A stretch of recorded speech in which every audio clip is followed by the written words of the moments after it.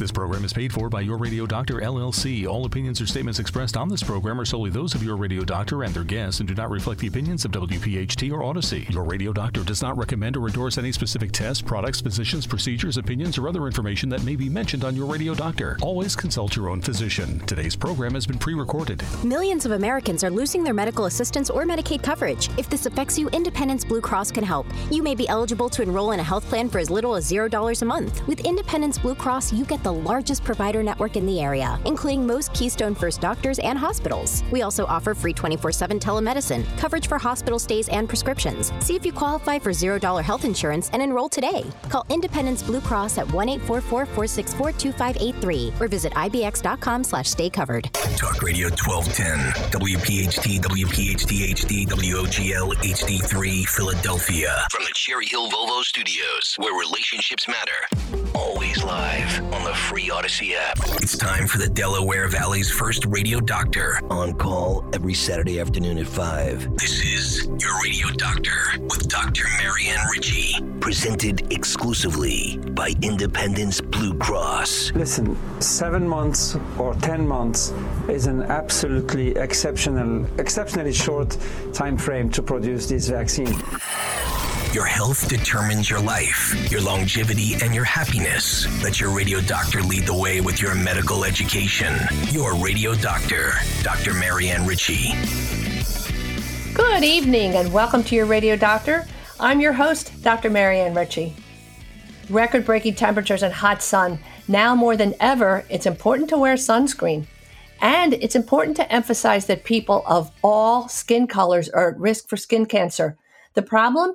Because skin cancers are less common in people of color and harder to notice, they're often found at a later stage when the survival rate is lower. Joining us today is the nationally recognized dermatologist, Dr. Andrew Alexis, professor of clinical dermatology from Weill Cornell School of Medicine in New York City, the former chair of the Department of Dermatology at Mount Sinai in New York, the director of the first ever Skin of Color Center for 15 years, numerous leadership positions in professional organizations, including president of the New York Dermatologic Society, president of the New York Academy of Medicine Derm Section, also multiple leadership roles in the Skin of Color Society, the American Academy of Dermatology, the American Derm Association, and the Cicatricial Alopecia Research Foundation. Say that 3 times quickly. He's a frequent guest on major TV networks. He writes for the New York Times, Wall Street Journal, Vogue, Allure, Essence, and he's been a top doc, no surprise. But his favorite appearance is here on Your Radio Doctor. Welcome, Andrew. Oh, thank you so much. And I appreciate the warm introduction, Marianne. Oh, thank you. So skin cancers, let's start there because that obviously is the most frightening challenge for people with, people of color. And I know as dermatologists, you divide cases into non-melanoma skin cancers and melanoma. Let's start with maybe basal cells. Yeah, what you've said is exactly right. Broadly speaking, we can look at skin cancers as being melanoma, which is the most serious of the major skin cancers, and non-melanoma. Under non-melanoma, we have basal cell carcinoma and squamous cell carcinoma. Those are the 2 main non-melanoma skin cancers that are very common. The thing is, when it comes to how common these skin cancers are, it actually varies according to different populations. And we do see racial, ethnic, and skin pigmentation differences with respect to the frequency and clinical presentation or appearance of these skin cancers. So specifically, let's take basal cell carcinoma, for example. When it presents in someone with lightly pigmented skin, it's usually like something you'll see on the internet as an image, as an example of a pink, pearly bump that might have a scab in the center. Now, in someone with very richly pigmented skin, that very same condition can look a little pigmented, brown. It could be darker brown and not pink. And because of this, this can sometimes contribute to delays in the diagnosis. It might be a little less noticeable to both the patient and even healthcare providers. And I think what's a little bit sneaky about basal cells, if I remember from med school days, I don't know that it's changed that much. they grow slowly and they grow inwardly. They grow deeply, right? They don't spread. So you might have a little bump on your skin and say, oh, that's been there for a year, right? Aren't people of all colors sometimes fooled by that character trait of basal cells? Yes, they do tend to grow rather slowly, although of course there are always exceptions, and there can be some aggressive forms that grow more quickly. But to your point, when basal cell carcinomas specifically grow, they grow by invading the surrounding skin and the deeper layers of the skin, but don't spread from the skin to the lymph nodes and a distant site, so they do not metastasize basal cell carcinomas. So the number one enemy for all of us is sun exposure. And as the world gets hotter, I wonder if that makes the risk higher. It doesn't necessarily, right? Sun is sun. Well, you're absolutely right that UV radiation from the sun is the number one risk factor for basal cell carcinomas across the board of anyone of any background with any skin complexion. It's UV from the sun that's the risk factor for this common skin cancer type basal cell carcinoma. And certainly with more intense sun exposure, either through shifts in our behaviors, like tendency to spend more time deliberately exposing the skin to the sun to tan, or using artificial UV sources like tanning booths, etc. And perhaps changes in the environment, such as the ozone layer depletion, may all contribute to higher risk. And you mentioned something very interesting the other day. I haven't heard this expression for a long time, that a tanning booth tan is a safe tan. We've talked on other shows that UVA rays used to be attributed, it would be responsible for aging, whereas UVB is a little bit nastier, more likely to cause skin cancer. But A can cause skin cancers too, and that's what the tanning booths are, yes? Yes, UVA can be very damaging to the skin and is associated with a higher risk of skin cancers, including melanoma, the most serious of the skin cancers. And many tanning booths market themselves as being less likely to cause burning, and that's because they use UVA as opposed to UVB. So whereas UVB rays are more associated with burning, UVA is more associated with tanning, but at the same time can be associated with a higher risk of damage to the skin and associated skin cancers down the road. I think it's important too, especially for people who work outside, who have to be outside.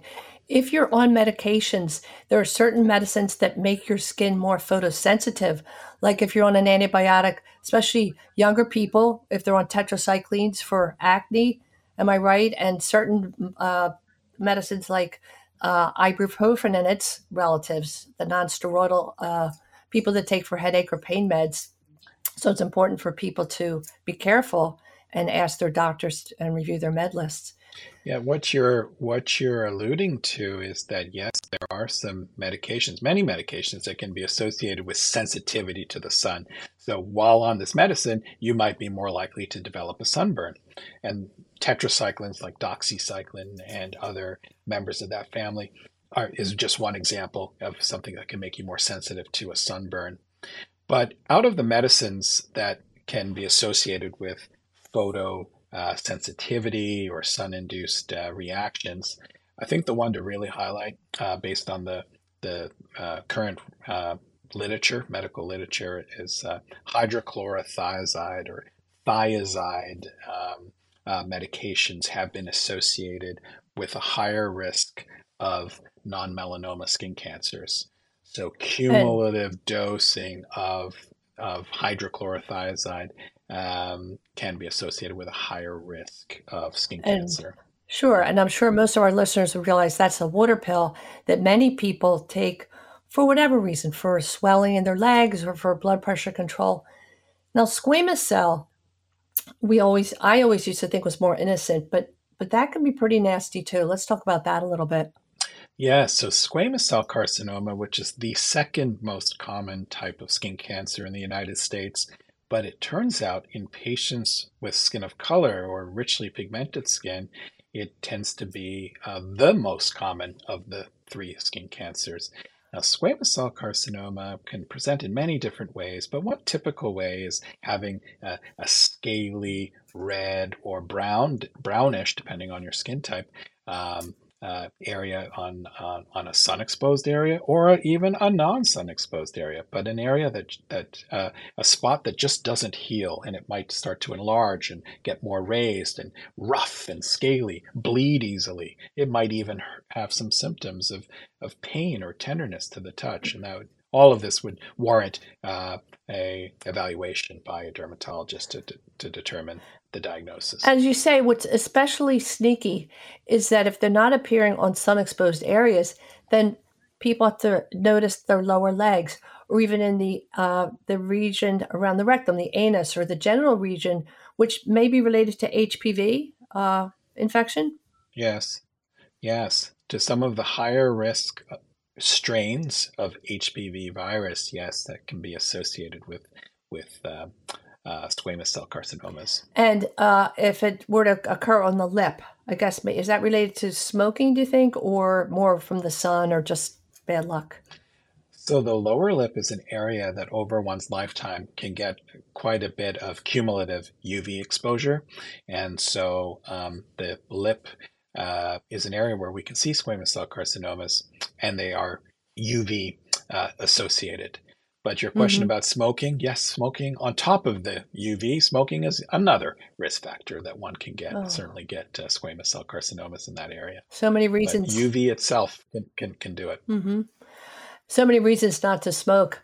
And then melanoma, I mean, we could do a whole show just on that. But when we talk about cancers, as physicians, we refer to the 5-year survival rate. And that's the one metric that's uniform, that we say, okay, at 5 years, how long does somebody with early XYZ cancer, what percentage of people are still with us? And it's obviously going to be a smaller number as the cancer is more advanced. But melanoma is, the marker is a 10-year survival rate, yes?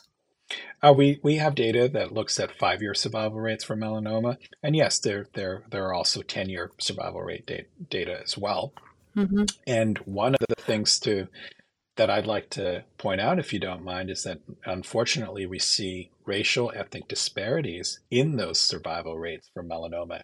And you might have even seen some news stories just in the past week or so with another study showing lower 5-year survival for melanoma among Black men with melanoma.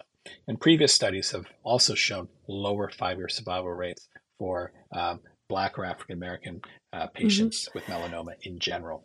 And so the survival rate is lower for several reasons that we alluded to a bit earlier. First of all, if you have dark skin, it's going to be a melanoma, which is brown or black most of the time. I know they can be amelanotic or not have the dark color. They're hidden by, if all the skin around it is dark, it doesn't stand out. There's no red flag there for the patient. Plus, let's talk about, we have about 30 seconds left in this segment. We'll continue. But the melanomas, it's so unfair of Mother Nature. They occur in really uncommon places in people with skin of color, under their nails and where else that are unusual. Yeah, so if we ask the question, well, where's the most common location on the body where you would find a melanoma in an individual with skin of color? It turns out it's the lower extremity, and specifically the sole of the foot is the number one location.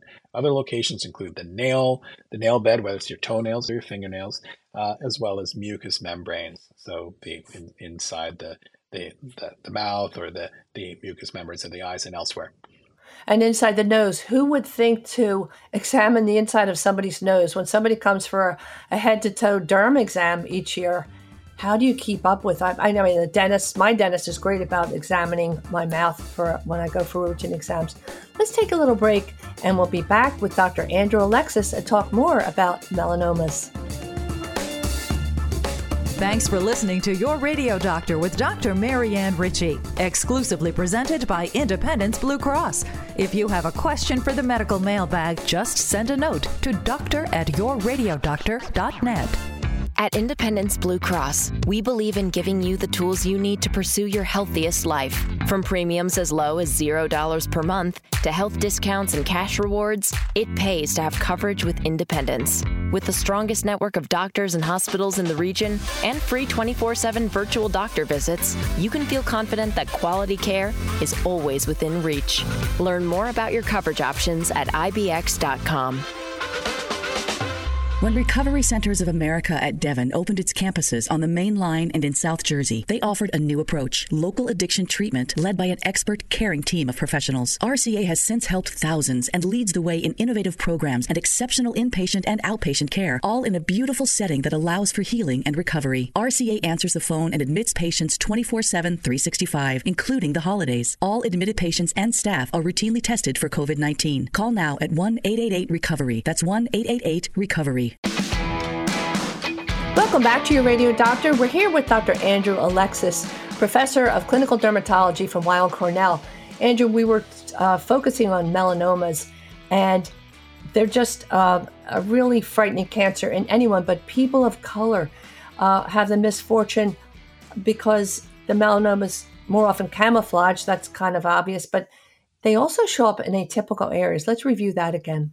Yeah, so when it comes to melanomas and we look at the diverse patient population across the board, it's a bit nuanced because while melanomas occur less frequently in populations with richly pigmented skin, when they do occur, they tend to arise in locations that are less sun exposed or not sun exposed, such as the sole of the foot. And when they are diagnosed, there's a tendency for them to be diagnosed at a later stage, meaning that the prognosis is also often worse in that scenario.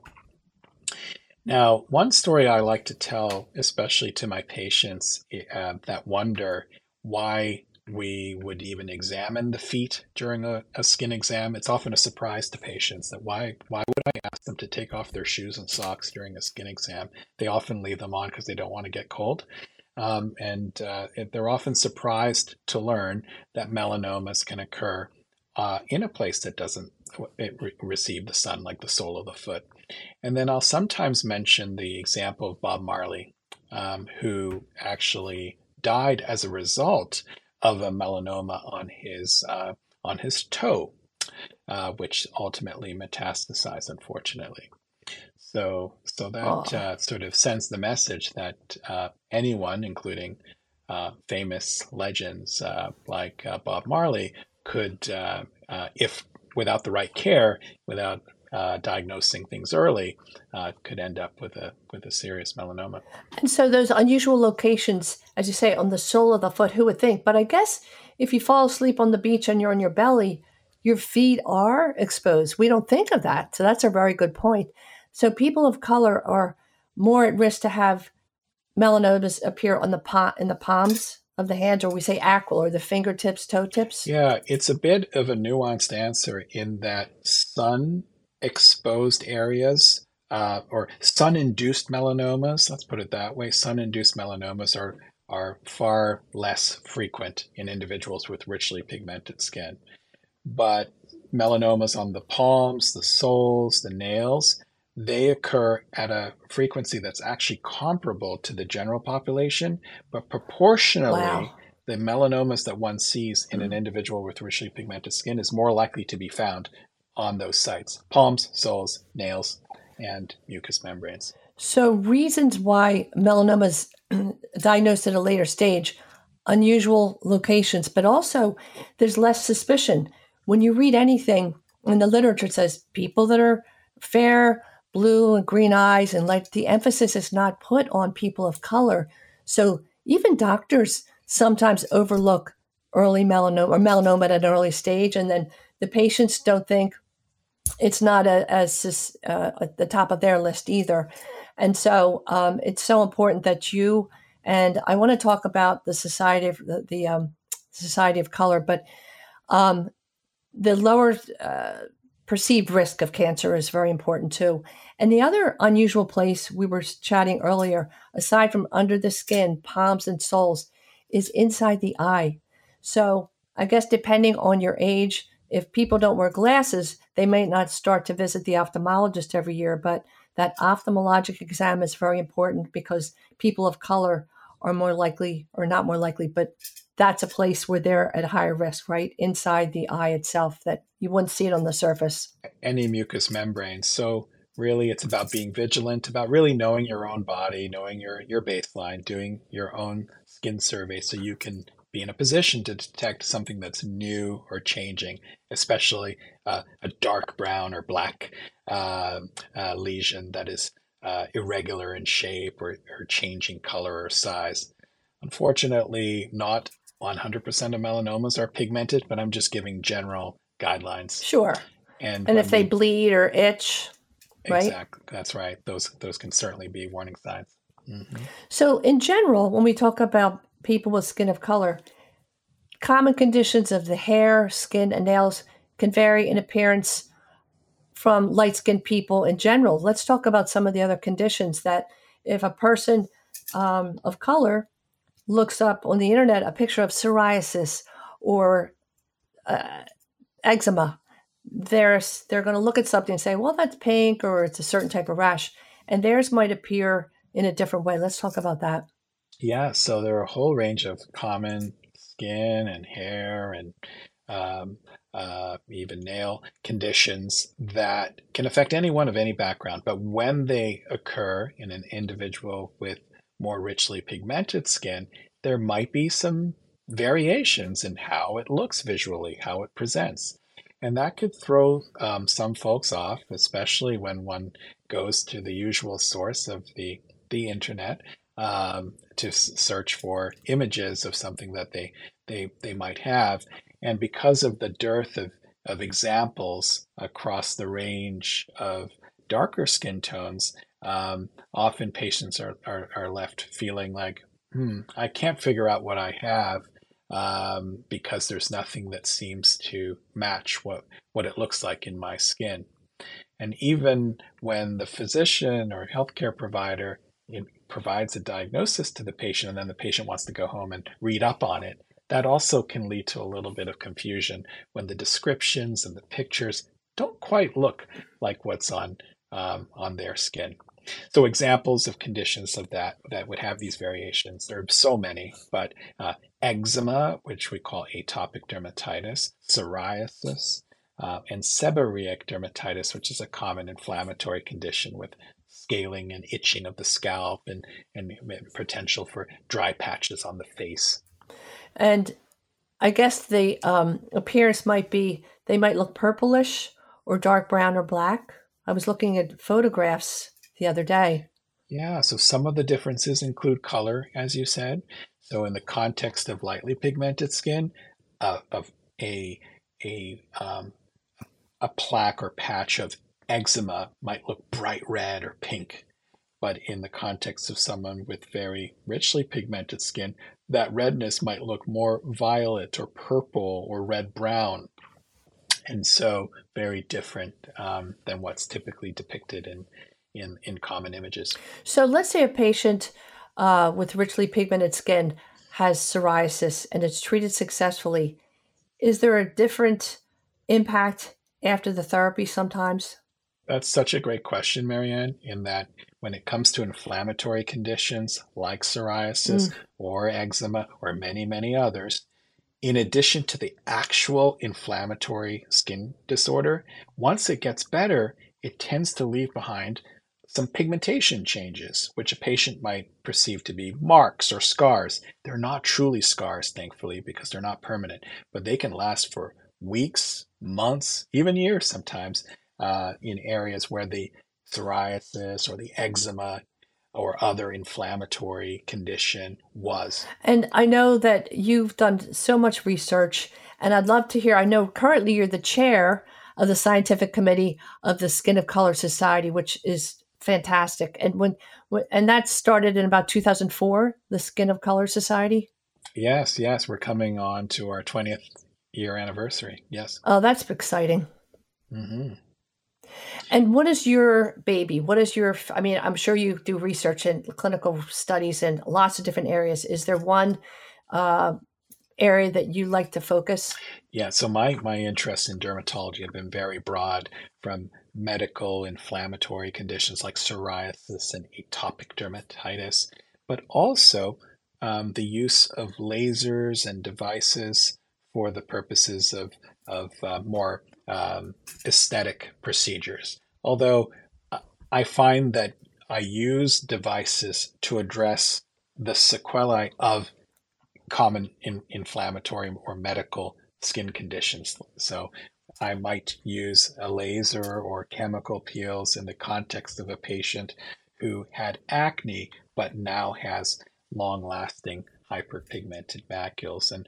And one of my areas of interest is how to use lasers and devices and procedures in general safely in skin of color, because it's nuanced. Not all devices are appropriate for all skin types. So we actually are very selective of what devices and techniques and settings are used for a specific skin complexion based on safety. Because what comes to mind too is vitiligo. If a light-skinned person has vitiligo, it can be pretty subtle, but if a darker person, the woman works at our hospital, beautiful woman, and she's pretty dark and her vitiligo stands out, and she's so awesome. She just acts like it's not there. I mean, what else can she do? But how do you go about approaching a person with vitiligo, especially if they're rich colored skin? Yeah, so vitiligo can affect anyone of any background. And as you said, Marianne, when it affects someone with skin of color, the contrast between the vitiligo skin, where there's loss of pigment, and the normal pigment is more stark, and it in turn can be far more disfiguring in many patients with skin of color. And on top of that, there can be cultural factors depending on one's cultural context. There might be some more stigmatization of having white patches from vitiligo. But the good news is we have new treatments for vitiligo. Well, one new FDA-approved treatment that just got approved in 2022. And it's anticipated that there'll be more breakthroughs to come based on the pipeline of research right now.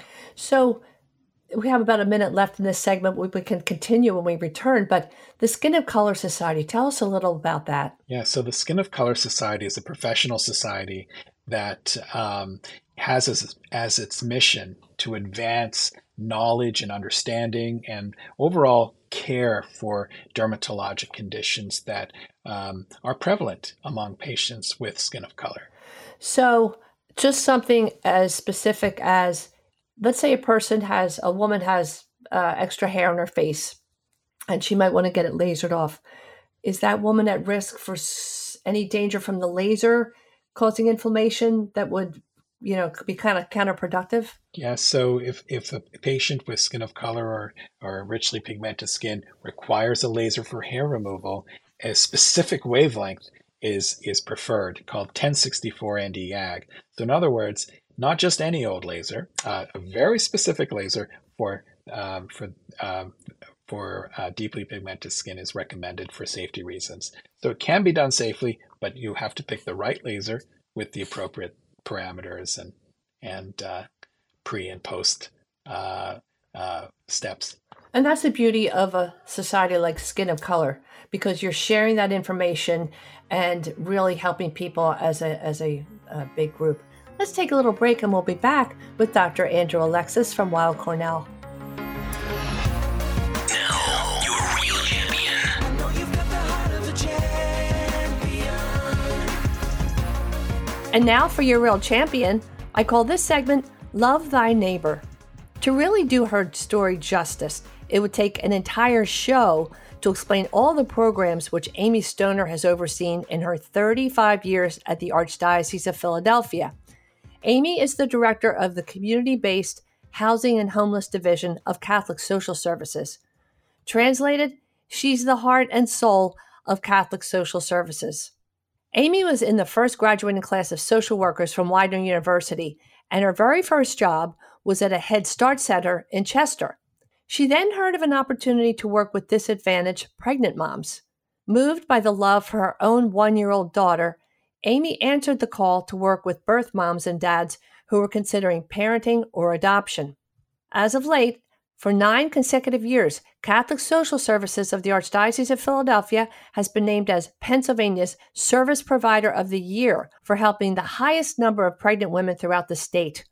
The award is granted by Real Alternatives, a nonprofit charitable organization in the Commonwealth of Pennsylvania that administers pregnancy and parenting support services. In addition, Catholic Social Services has a family service center in Frankfurt called the Cenacle at the Padre Pio Center, and that has been named Site of the Year for 11 straight years for its work with pregnant and parenting mothers.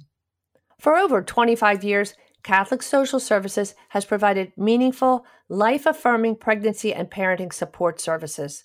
Through its Beautiful Beginnings program, each year about 5,000 pregnant women receive free and confidential support services, prenatal and parenting education, access to baby food, diapers, maternity clothing, baby clothing and furniture, assistance in finding appropriate medical services, and referrals for other services for women and newborns. Under Amy's leadership, women receive support to carry to pregnancy, and there are also services that help moms who consider adoption. On a regular basis, the team holds baby showers in parishes and various locations where people bring diapers and other essentials for moms to care for their new babies. Well, this year, Catholic Social Services is planning the biggest baby shower ever. On September 9, there will be a mass and a walk, then a baby shower in the parking lot at 17th and Vine, and up to 500 moms are expected to join those who donate gifts to celebrate life with music, food, vendors, and workshops. Moms will receive new baby clothes and baby items. Amy said, "The shower brings people together, lending a sense of community and a chance for the faithful to encounter the moms they're helping. Donors aren't just giving gifts, they're sharing an experience and gaining a better understanding of these women in need." Amy sees each of her clients as a fellow human being and has stayed close to many of the women she's met in their time of need. She said it's a powerful experience. One woman invited Amy to her high school graduation and then her wedding, and recently that same woman just met the son she offered up for adoption, and she called Amy to share that moment of joy with her. Countless other programs for preschool children, after school, pregnancy and parenting, family services, 7 housing programs and shelters. They depend heavily on money raised by Catholic charities and the goodwill of the people. Take Back the Month is a donation drive to support women who put other needs of their families, like food and diapers, causing inadequate access to feminine hygiene products for themselves. 1 in 5 women report being unable to afford these hygiene products and suffer ill effects to their health and dignity each month. Monthly dinners at St. John's Hospice. A bishop joins the men, along with women and children from housing programs, for a catered dinner with music. Women of Hope has Queen for a Day luncheons for those experiencing homelessness and in temporary housing, with food donated from parishes and entertainment. The Recovery Walk brings both clients and anyone who wants to join to walk and pray for those in addiction now. The annual Archbishop's Christmas Party gathers thousands of toys for children throughout the region who might otherwise think Santa forgot them. Boot Up Philly, an event includes those giving and receiving to come together for lunch donated by Chick-fil-A with music, and up to 1,000 people will receive boots, coats, socks, hygiene products for women. It's an event, not a handout. And every year at the Malvern Retreat House, up to 125 women who are experiencing homelessness or in recovery stay for a 2-day retreat. They find love and support in sharing prayer and their stories. What led Amy to social work? Well, she said God's plan was to work through her. Her most rewarding experience is interacting with people every day. Her responsibilities have grown over the years, and she reflects, "It's been good for me. I've grown up in the organization, and I've done so many different projects that now I can mentor and share my experiences with others who can continue these programs. Because whether I'm planning an outreach or even teaching, I'm ministering to people who are also teaching me, keeping me humble, compassionate, and more open."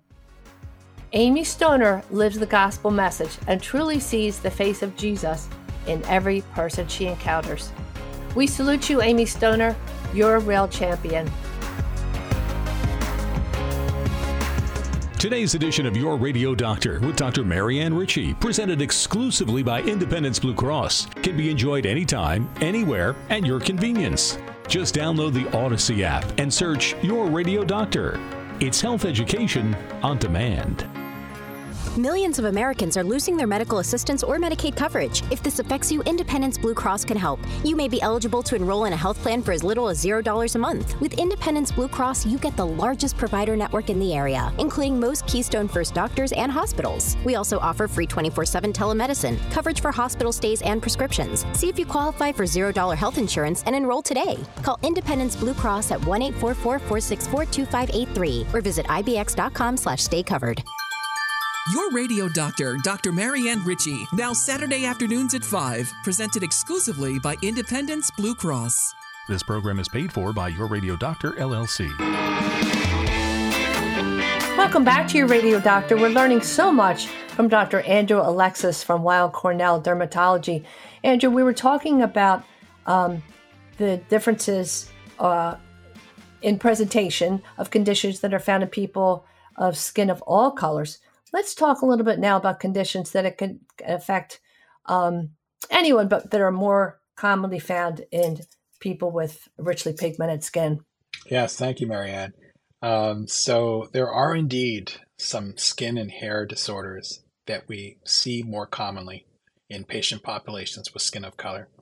Some examples that I can think of would be disorders of pigmentation, such as a very common one called melasma.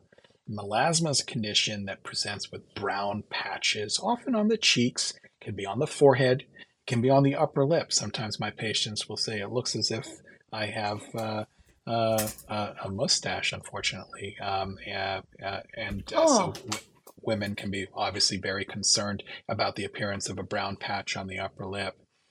It's thought to be related to both hormonal factors and genetic factors, and the sun, again, UV and visible light from the sun all contribute to this. And it's disproportionately seen in patients with richly pigmented skin, although it can affect anyone of any background, but it's far more common in our patients of color. Another example would be keloids, which are defined as raised scars that tend to expand beyond the area of injury. And we tend to see these more in our populations of color. And lastly, something that I see day in, day out is a form of hair loss that broadly we can call scarring alopecia. There are specific types of scarring alopecia, but broadly we see this very frequently in our patients of African descent, in particular one type called CCCA, triple CA. And we see that disproportionately in our women of African descent. And we mentioned earlier, is that cicatricial? Is that what the CCCA? It is, yes. And that's right. Is that a genetic risk factor that we're discussing? In addition to, we know that people of any color, but I would think people of color,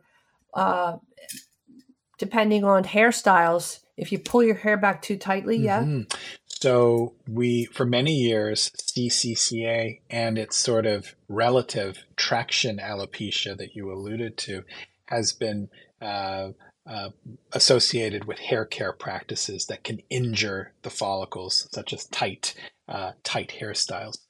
However, more recently, some genetic risk factors have been identified.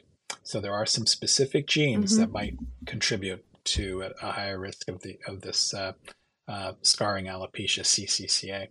So it's a mixture of genetic predisposition and the frequency of micro injuries to the follicle that set in motion inflammation chronically and ultimately leads to scarring of follicles. So when we say traction alopecia for our listeners, that means if you wear your hair pulled back in a tight ponytail or even tight braids, you might start to see your hairline recede. Is that a pretty common manifestation of it, Andrew? So traction alopecia could be considered a separate diagnosis, and it's exactly as you described. It does tend to be on what most patients might call their edges, the frontal and temporal scalp margin. It's not the only condition that can do that. So it is something that one should come to a dermatologist to determine the diagnosis. But yes, traction alopecia is a very common cause of thinning of hair in that particular area. Whereas CCCA, the other condition I mentioned, tends to start right at the crown and spread outward. Is that like the monks, that little circular alopecia? I don't know how they all manage to have the same little circle of hair loss. I guess that's just a fable. It might resemble that in terms of distribution. It really does affect the crown and then kind of spread outward. So to revisit melasma, when a woman's hormones are elevated with pregnancy, you might see the linea alba, which stands for the lines are supposed to be lighter, down the center of the trunk can get brownish, yes? Yes. Is that considered melasma, even though it's temporary? No, that would be a separate that's a separate phenomenon associated with pregnancy, whereas melasma, by and large, affects the face.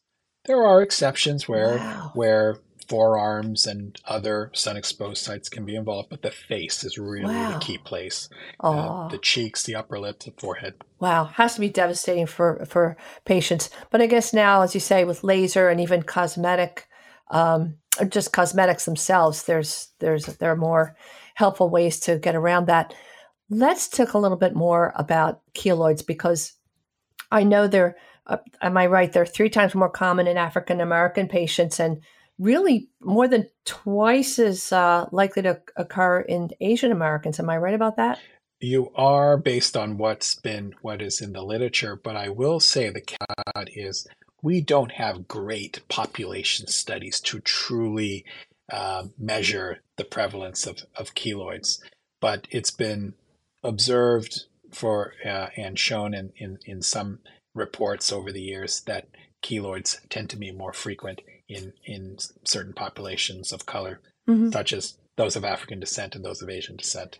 We certainly treat them frequently in my practice. And again, the joy of this show, what we try to do is distinguish those nuances so people aren't frightened when they read a summary article that says, well, you can get keloids more likely if you have this or that part in your history. But what causes them physiologically? What happens? I was reading about stretching forces. So if we know what causes it and we can avoid stretching an immature scar, but let's talk about that a little bit. Do we know what causes keloids? So you can consider keloids a sort of over exuberant or overabundant scar tissue formation or wound healing response. If your skin is injured, of course, it's normal and physiologic to develop a scar to heal the wound. A keloid sort of overshoots its goal. The scar tissue formation keeps on going and can then develop a raised scar and one that's expansive. And sometimes it can almost look like crab claws extending from the scar. And that's very distinctive of keloids. They tend to be itchy as well. Many of my patients with keloids, it's the itch, not just the appearance of the keloids. It can be quite debilitating to have itching, sometimes depending on the area. If it involves the chest or the neck, it can even affect mobility. You can't even sort of stretch the skin because it's so taut and scarred. So it can really cause... sometimes an itch is worse than a pain. Indeed, right? Itch is extremely debilitating. Right. Yeah. And so what are the common traumas that you see that result in keloids? Maybe, I guess, surgical incisions, or if somebody, as you say, has a trauma. How about tattoos? Do you see many keloids with after tattoos? We do see keloids arise in the context of tattoos, but less often than one would expect. A more common scenario as far as body art and keloids would be piercings. Piercings are very common cause of keloids. So we'll see keloids on the earlobes or anywhere on the ear that is pierced, and body sites if they're pierced as well. So, and burns, I guess patients that have burns can result, like anybody, that's cicatricial healing as well. pregnancy, hypertension, I was reading. I've never heard that connected with keloids before. People with hypertension? It's not an observation that I've made, but I will say one area that we haven't talked about with respect to keloids is inflammation. So we focused on trauma, but also inflammatory conditions can result in keloids. And the most common example of this would be acne. We see patients who've had moderate to severe, poorly controlled acne, especially on the chest or the back or the shoulders. And in those areas with severe acne, they can develop long-lasting keloid scars. And that's really a heartbreaker and very tough to. That is a heartbreaker. Especially if if it's a tween or a teenager, it's hard enough to have the acne, but then the resulting keloid has to be, as you say, heartbreaking. So where are we with treatment? Because I was reading a lot of different hopeful treatments. Yeah, so keloids are an area where we desperately need more research and new therapies. But some of the advances that have come of late in terms of our techniques is we're able to, in most cases, flatten keloids, make them less itchy. We can improve the appearance of keloids using lasers. One of the major advances is using a resurfacing laser called Fraxel, for example, or fractional lasers as we call them, and then delivering what used to have to be injected into the keloid. One can administer the medication on top of the keloid after resurfacing it with the laser.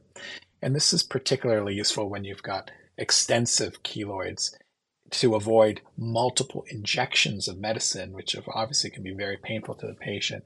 We can now resurface with the laser and then apply the medication on top as an alternative. Again, my mind, we're talking about A, I think B, C, D, F, and I ask a question about G or H, but when you inject, does that increase? It's like we tell our patients that have belly surgery that once there's a disruption in there and we take out the appendix or gallbladder, whatever is being addressed, when we close the belly, scar tissue can form. And each time you have surgery, you make more scar tissue. Sometimes we go into, when you're doing these treatments, does that put the person at risk for another keloid, or can it aggravate the keloid?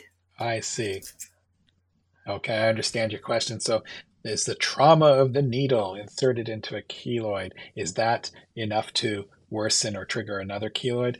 Thankfully not. That the size of the needle that we use is extremely small, very small diameter, and not enough of an injury to induce a further keloid. Surgical removal of a keloid, though, however, is certainly enough of a trauma to increase the risk of another keloid or recurrence of the keloid developing. So in general, if we are going to do surgery, and we think very carefully about that, we couple it with other post-surgical. Well, let's say a patient has a history of a keloid, even a small one, because they had their ears pierced. There's a marker that says, move ahead with caution. If a person has a surgical incision and we know that the patient or the family member has keloids, does the surgical, like the glue, is that a better option? Or I guess there's still inflammation once they've had the incision made, right? Right. But other factors like tension on the wound is a big factor that could increase the risk of keloids. And so there are some surgical techniques that could reduce the amount of tension with which a wound is closed, and that in turn might lower the risk of keloids. But we usually, in such a higher risk patient, we might couple that with silicone topicals or silicone scar sheets or injections post-operatively. Wow. And I'm sure, as you say, it's tailored to each person's history and their needs. Let's take a little break and we'll come back for our wrap-up with Dr. Andrew Alexis. Your Radio Doctor with Dr. Marianne Ritchie is presented exclusively by Independence Blue Cross. Good afternoon. I'm Bridget Bow, Executive Director for Recovery Centers of America at Devon, and one of your addiction experts from RCA. Today I'm here to talk about starting fresh, developing new coping mechanisms in recovery. Quitting using drugs and alcohol is only one part of the addiction recovery. The other part involves developing healthy coping mechanisms for the intense emotions and difficulties you'll encounter. In the past, you may have turned to drugs and alcohol to deal with stress, trauma, and other life events. But in recovery, you'll need to develop new problem-solving skills that can help manage these issues without relying on addictive substances. Healthy coping skills may have many benefits, including improved emotional regulation, increased resilience, improved relationships, better physical health, and relapse prevention. If you or one of your loved ones needs help with alcohol or drugs, reach out to Recovery Centers of America at 833-969-0268 or visit rcaradiodoctor.com. That's rcaradiodr.com. We answer the phone and admit patients 24 hours a day, 7 days a week. I'm always striving to live my healthiest life, so I need a health plan that has my back. With Independence Blue Cross, I get access to the largest network of doctors and hospitals in the region and free virtual doctor visits 24/7. Plus, with premiums as low as $0 per month, I can stay on top of my health and keep my budget in check. Independence has given me coverage I can count on, and they'll do the same for you. Learn more about your coverage options at ibx.com. Welcome back, and a special thank you to Dr. Andrew Alexis from Weill Cornell Dermatology, a professor extraordinaire, and we've learned so much about skin cancers and common conditions of hair, skin, and nails in everyone, but a special focus on people with richly pigmented skin, because these conditions behave differently, different outcomes, and really important information. I can't thank you enough. What's your take-home message, Andrew, and where can people read more about what we discussed? Well, thank you, Marianne. It's really been a pleasure.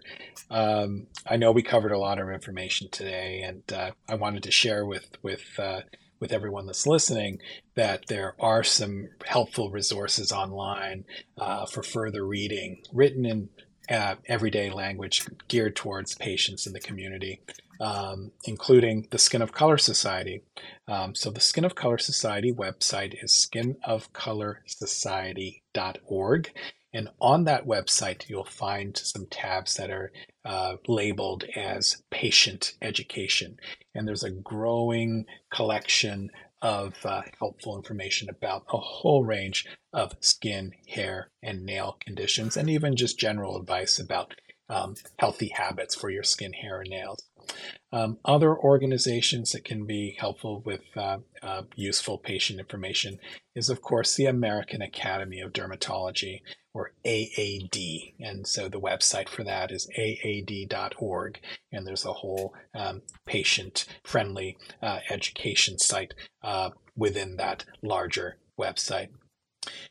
I'd like, if you don't mind, I can highlight one aspect of our conversation about skin cancers, because I'd hate to leave folks with fear, but I'd like to just give some advice that is how important it is of anyone of any background to protect their skin from the sun, but also be aware of your own skin and what your quote unquote normal or baseline looks like. You want to be in a position to be able to detect something new or changing, especially if it changes in color, size, shape, and not to forget to look at areas that are a little less obvious to look at, such as the soles of the feet, between the toes, the nails.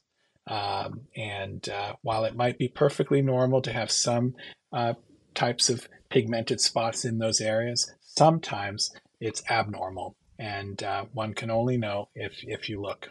And so seeking the care of a board-certified dermatologist can help you differentiate between what's benign and normal and what requires a little bit more attention. So we want people to be comfortable in their skin, but not so comfortable that they ignore boo-boos that shouldn't be there. So if somebody has a lesion, and we always remind, if it's painful, if it's itchy, or it's bleeding, that's not supposed to happen.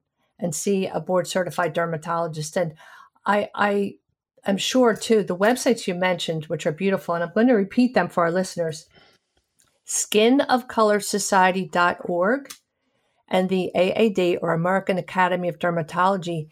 It would be really helpful for people to look at the pictures of lesions in people of skin of color, because we said, look under the fingernails. Don't think you bumped it and that's a black and blue mark or what we call an ecchymosis. It could be a melanoma.